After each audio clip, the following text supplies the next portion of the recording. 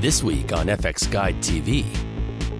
We talked to Alex Frisch from COPA, a new organisation and group who are responsible for the visual effects behind the new Nicki Minaj film clip. This and more coming up next.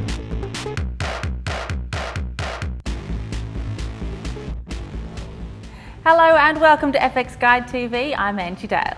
One of the artists on stage with Madonna at this year's Super Bowl halftime was Nicki Minaj. This week we look at the production of her latest video clip with a new production entity, COPA.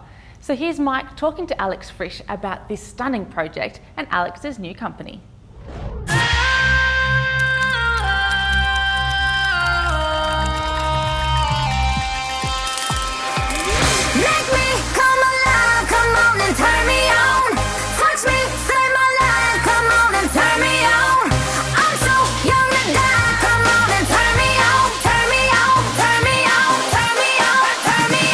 For us,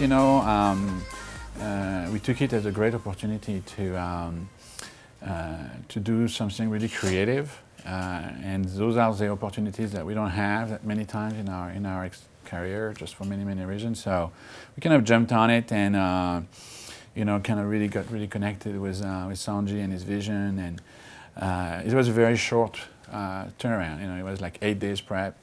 And so I was pretty scared. It was a pretty big effects endeavor, and as you know, preparation is really essential for us. So we had very little preparation. The one thing I got was the ability to have Nicki Minaj to commit to do a scanning and a facial capture session, which I demanded. It was like either that, there's no video. So we got actually a day prior to the shoot the opportunity to scan, to do a full body and face scan of Nicki Minaj as well as David Guetta. And what sort of technology did you use for that scan of Nicki Minaj? We used TMG. It was actually a portable scanner. Okay. We would have liked to get the full, bigger scanner. We would have had to take Nicki to another location, so we tried to reduce the amount of movement. Right. So we actually performed the scanner at Just Cause. Just Cause is a place where a friend of mine, Jason Chan, and they have a full body facial capture and body capture stage that we used, and so we did all that scanning and motion facial capture at Just Cause studio. Now I love lots of parts of the video, but there was a lot of it that looked like it was just fully 3D rendered stuff. Mm-hmm. And take nothing away from that, but I understand that some of that stuff that I saw as just being fully 3D rendered, well, I mean, it had to be because there were body parts and stuff.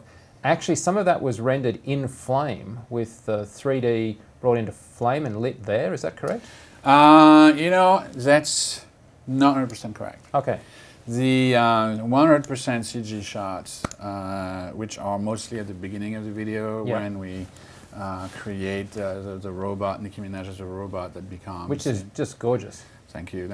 We had lots of fun doing that. Those are the full CG shots that we actually either full CG shot or combination of a plate and a CG robot, depending. Yeah. We used a combination of both. We also recreated the plates when we had to. But that was really fully done as a full CG workflow. We were using V-Ray, physical accurate rendering. We surveyed the whole lab, and so we were able to recreate the lab. We shot all the pictures and high dynamic range and all that stuff. So we were able to do it that way. So that's how we did that part. Right. Now, what you're referring to is actually what Vico did. My partner, Vico Sharbani, was fantastic on Flame and actually really good in creating CG elements and lighting them. So what he did is actually in the second part of the video when you got those three girls coming after Nicki, or actually after David, to get, build themselves. And you see their faces, all those CG masks are actually done in the Flame. So they're not CG brought in and then just color corrected in Flame as part of the composite. He actually... Correct. It's a full, we used a texture that was created in V-Ray, and then we used that in the 3D model and we tracked it and light it and comped it in the Flame. So all the lighting was done in the Flame, and it was pretty amazing actually, the quality he was able to get. Not least of which because it's up against the really terrific V-Ray stuff at the beginning, which obviously Correct. has a world of different technology in terms of the rendering, because at one level you're doing stuff basically, I've got to say this, pretty much dependent on the quality of the artist and their eye. At the other end, physical-based modelling, theoretically, of course, the artist is still quintessentially important, but you're relying much more on accurate physics modelling rather than just, okay, how am I going to make this work? A bit of both, yeah, for sure. Yeah, right. I mean, I think it always comes down to the artist, and I think that's, you know, one thing that I have always been very keen on, and very much is that the inspiration of COPA and what we're trying to do, which is to kind of gather our forces as the artists that are independent or not necessarily, you know, staff in a big shop. Well, let's discuss that, because the idea of this new company is to have a distributed group of key artists from different places. So you're obviously here in Los Angeles and have a terrific reputation, not least of which from your work with Method. But everybody else isn't here in LA with you. Correct, that's correct. Well, actually, just to take an example, the Turn Me On music video that we just completed, we did it mostly in LA. You know, LA was our base, where we did the delivery, and that's where we did the heavy lifting. But a lot of the work was done in New York, in our office in New York, as well as we work with several freelancers around the US, in Arizona, in other parts of the US that were working from home. And we also work from another studio in Tel Aviv. Actually, Vico's brother, Ronan, was there, doing a lot of flame work. So and also we're doing some tracking with some folks in Florida. So we were able to experience actually in real production mode our kind of concept of trying to work with the right artists where they are, not necessarily in LA, because, you know, we want to work with the right artist for the job, which is here, for instance, you know, we're working with Marco Iozzi. He did all the designs for us, which were really important because we were able to kind of right away kind of hone on the especially as you had a short production cycle. You have to do that. It's like, you know, short production cycle, the first thing we did was to jump on, okay, what it is that we want to do, what is it going to look like? And that's something we did with Marco, and he was in Italy. Right. And so we came up with a kind of an interactive online way of working together, which is, you know, very much, a lot of people are doing this now, but it's basically improving the workflow between a group, whether actually it's within the same building or not, doesn't matter. It improves. What are the tools you're using there? Is that like CineSync or Shotgun or? You know, we used a lot of tools from this company, Pix. Right. I don't know if you're I thought Pix was primarily for like rushes. Well, you know, I can't say too much about what Pix is about to do. Okay. But if I was an educated man, I'd guess that maybe you had more than the standard box of tricks to work with? Maybe. Okay. And I think, you know, Pix has been really fantastic, and we use them as both as a central storage system and a communication platform. Obviously, they are great for communicating, you know, nodes and working together. They also have some things that I didn't know, which is they have the ability to do synchronous session live, just like CineSync, right, without having to upload, download, or any of that. So it's quite. It's for us. It worked really well. So in the CineSync model, I would transfer a file to you. When that's all downloaded, then you and I would get on and we would play them in sync. Correct. But this sounds like that you're both streaming from a central server instead. Well, so basically the way it works is that let's say you know, I have a new batch of shots or whatever I want to review. So as soon as I upload it to the central server, which is a data center actually in El Segundo, there are also mirrors that we have in every location, so they automatically download the material, so it makes it for a better quality of synchronization. Right.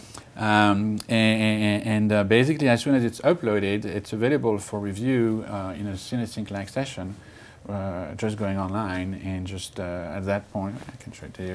You just do.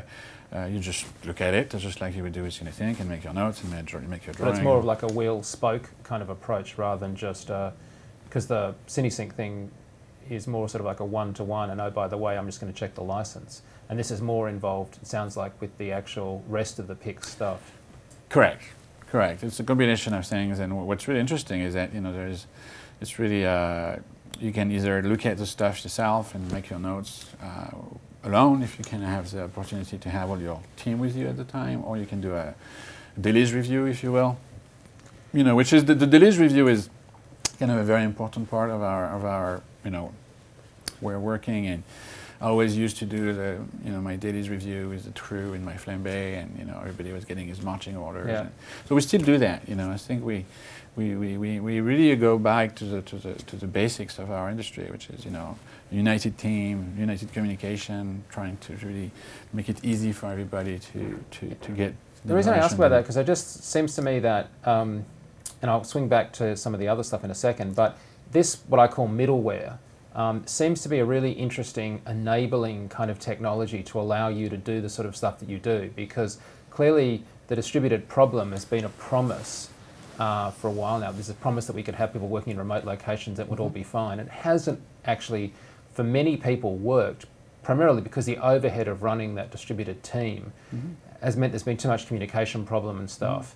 But you guys are obviously doing it really successfully. And we're starting. I mean, there are a lot of challenges. It's not like a silver bullet, and I just want this to appear as like, well, we do things, we don't have as many problems as everybody else. We have all the same problems. But I think today, the technology is there that you can actually make it work in an efficient way. So for an artist, it's not a cumbersome way of working, but it's actually an easy way to work, and we really want to keep it simple. I know you're motivated absolutely by the desire to work with the best artists possible, but I wonder, does it also mean that you have like a lower overhead so you can be a bit more flexible, a bit more efficient? Well, it's a global production model. Right. It's not something that we invented. It's been done before by others in the advertising world, or even in the film world. I mean, I think the film world has really shown the way of per project you put together the teams that is the most likely to succeed to pull this off. And I think that's the first thing you do when you put a film in production is you put your team together. Well, it's kind of the same model. We just extend it to shorter production. But for us, like the way we did TMO, we were just limited by the 2 months roughly of total production. But we really looked at it and approached it as, okay, what's right for this job? How can we get this right? And this is the teams that we put together at the time, and we were able to accommodate that team, so they had the data and the images and the assets they needed at the right time. Now, what we wanted to do, we didn't have at TMO time because we're just starting, is to have an actual pipeline that is being used and available to us. So when we actually have new people to work from, people we don't know, basically, we can help them to work with us in the right way, using our standards, not making mistakes, not having to name. We basically just have them answer yes or no on simple questions, so they can really work with us our way. So on the Nicki video, for example, were you the linchpin that was, for example, on set for doing, I presume you had somebody else helping, whatever, but doing those HDRs and getting that stuff fed back? Correct. Yeah, we were in charge of that, survey and capture on set. So we actually did a team of three guys. There was Scott Metzger, was our CG supervisor, a lead viewer artist that lit everything, and Joe Hawkins was the animation director. So we were all three on set, and Scott was more in charge per se of the capture of the high dynamic range images. And what were you shooting on set? Like, what was the principal? We're shooting with this camera right here. With the Epic? With the Epic, yeah. We're shooting with the Epic Master Prime, really great optics. We're shooting full resolution, 5K, so we have a little letterbox in the end. And did you find it useful to have that extra resolution? I mean, was that helpful, or did you pretty much down-res it to like an HD? Depends. Most of the time we down-res it to HD. In some cases it was useful for us for plates, and we were able to dig things that we didn't have time to photograph with our still camera. Time was our problem. We didn't have enough time to really photograph everything we wanted to. And on set, what did you have? Because obviously a lot of the time there was effects and stuff in shot. Did you have a lot of stuff for eye lines? And I mean, how did you set up to even frame the shots when a lot of the time it would be an empty plate? You know, we actually shot with Nicki Minaj in a little, outfit, trying to kind of recreate-ish that sequence. So we had some ability to frame based on her being on that table and so forth. So we did a plate with her in the shot and David kind of working around her, and then we did kind of a similar scenario without her. So we had shots of David kind of working on an empty table. But to be honest with you, none of this really worked. I mean, it worked a little bit. We got a couple of plates, but most of the plates we actually created them full on CG. It was just easier with the table and everything behind. Oh, really? All the table and stuff CG? Yeah, everything's CG. Yeah. Because I was going to ask you about the table shot, but obviously that's not relevant if it's fully CG. But it struck me that when you're producing a material, there's a lot of stuff added into the shot. Mm-hmm. One of the difficulties is if you do go with a physical, accurate modelling structure, you take HDRs and stuff, that's all well and good. But if something isn't there to light, then you tend to get the sort of lighting of the room, not the lighting of the specific. So, for example, if a hero actress, if Nicki was there, you'd mm-hmm. light her like she deserves. Mm-hmm, mm-hmm. If she's not there and you just got a plate, well, the HDR isn't reflecting the beauty Well, lighting. actually, we were pretty adamant and picky about requesting that they do not change the lighting setup when she was especially lighting her, so we could actually photograph that. Exactly. Oh, really? Yeah. So we were actually paying really attention of the different lighting scenarios, so we were actually able to recreate them. And how was she with the whole process of being scanned and the effects component of it? I mean, did you have to... She was fantastic. Yeah? She was comfortable with the technology? You didn't have to sort of... Listen, I think she was not very much. She was new for her. She was very worried about, damaging her skin because of the tracker markers on her face, which I can totally understand, but she was a trooper. We were planning on putting 95 markers on her, and she said stop after 45, and we took it. And what were those markers? Were they weren't then sort of texture markers, or they were like actually the motion capture markers? Oh, okay, yep. That they put on fish. So they're actually markers that have a little bit of a depth to them. them. Sit out. Yeah, but it was fun. She was really a really nice person to work with. She was great. How were you doing those surveys? I mean, obviously the HDRI is pretty well understood, but were you actually... Survey, we were actually doing it with a laser pointer. Oh, okay. So we have a little kind of what they use on the roads as well, to measure precisely stuff. So what we do is we basically, it's full of measurements. So you create kind of a cloud point of your set. It's going to make it easier for you then from that information to create a 3D model that's accurate. It also helps presumably with the lighting, because it's so much easier with the lighting to get that nailed. No, that's really essential to our technique, is to really have a proper survey, HDR, that's essential. If you don't have that, you're kind of screwed. So you've got a fairly tight timescale, an incredibly ambitious visual tapestry to stitch. How locked was the edit, and how much flexibility did you have in sort of changing things around? Obviously we were concerned about the edit kind of evolving as per the nature of the beast, and we needed to get started right away. So what we agreed on is that they would log the edit in terms of the general structure and the time that was allocated to the opening. Did you give them previs to edit to, or what were they cutting? Yes, well, the first they were cutting was nothing, and then we started previs. And we did a full previs of the spot. It's pretty hard to cut that opening sequence without something, because it's so interesting. But well, actually, what we did is, because we did our facial capture, so we had 3 or 4 really good takes of Nicki performing that section. She was actually performing beautiful because she was in a recording booth, so she was really focused on that. And so basically, what we did is we animated to that performance in length. So we kind of recreated rushes in a way, or dailies, if you will, that was giving us a lot more than we needed to actually then cut with that. Right. So that was Joe Arkin. He wanted to do it that way. So that way we didn't edit in the previs. We're just creating elements that then were given to the editor, myself. It was kind of a back and forth between the editor and myself and Sanjay. Sanjay did most of the edit. And we kind of agreed that that section would end up being kind of on our court. Right. Because, you know, we're so uptight with time that, you know, basically we said, okay, this is what we can deliver. You know, we couldn't do everything. We're limited by a few technical limitations, you know, like didn't really want to see the table because there was some problem with things going through and so forth. But to be honest, what was really great in this project for us is that creatively we had so much control.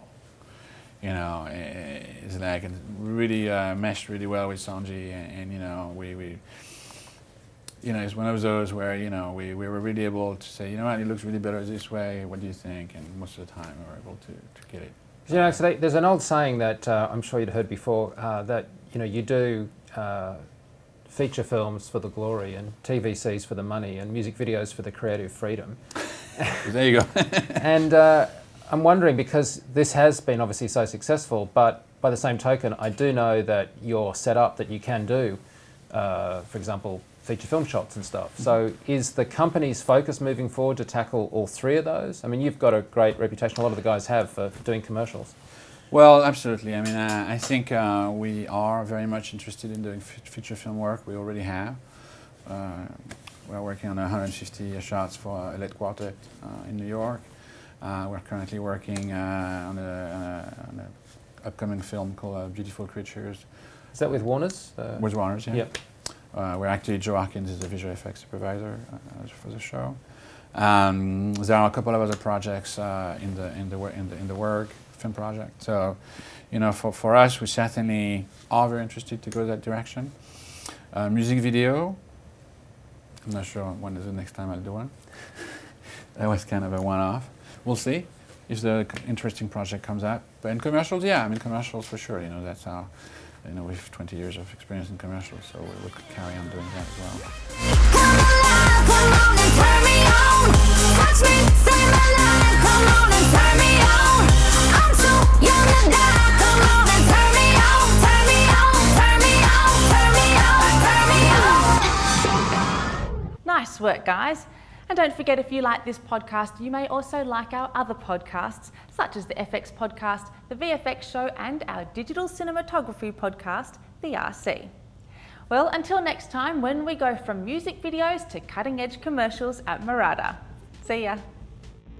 For more industry news, in-depth features, podcasts and forums, check out fxguide.com. And for visual effects training, check out fxphd.com.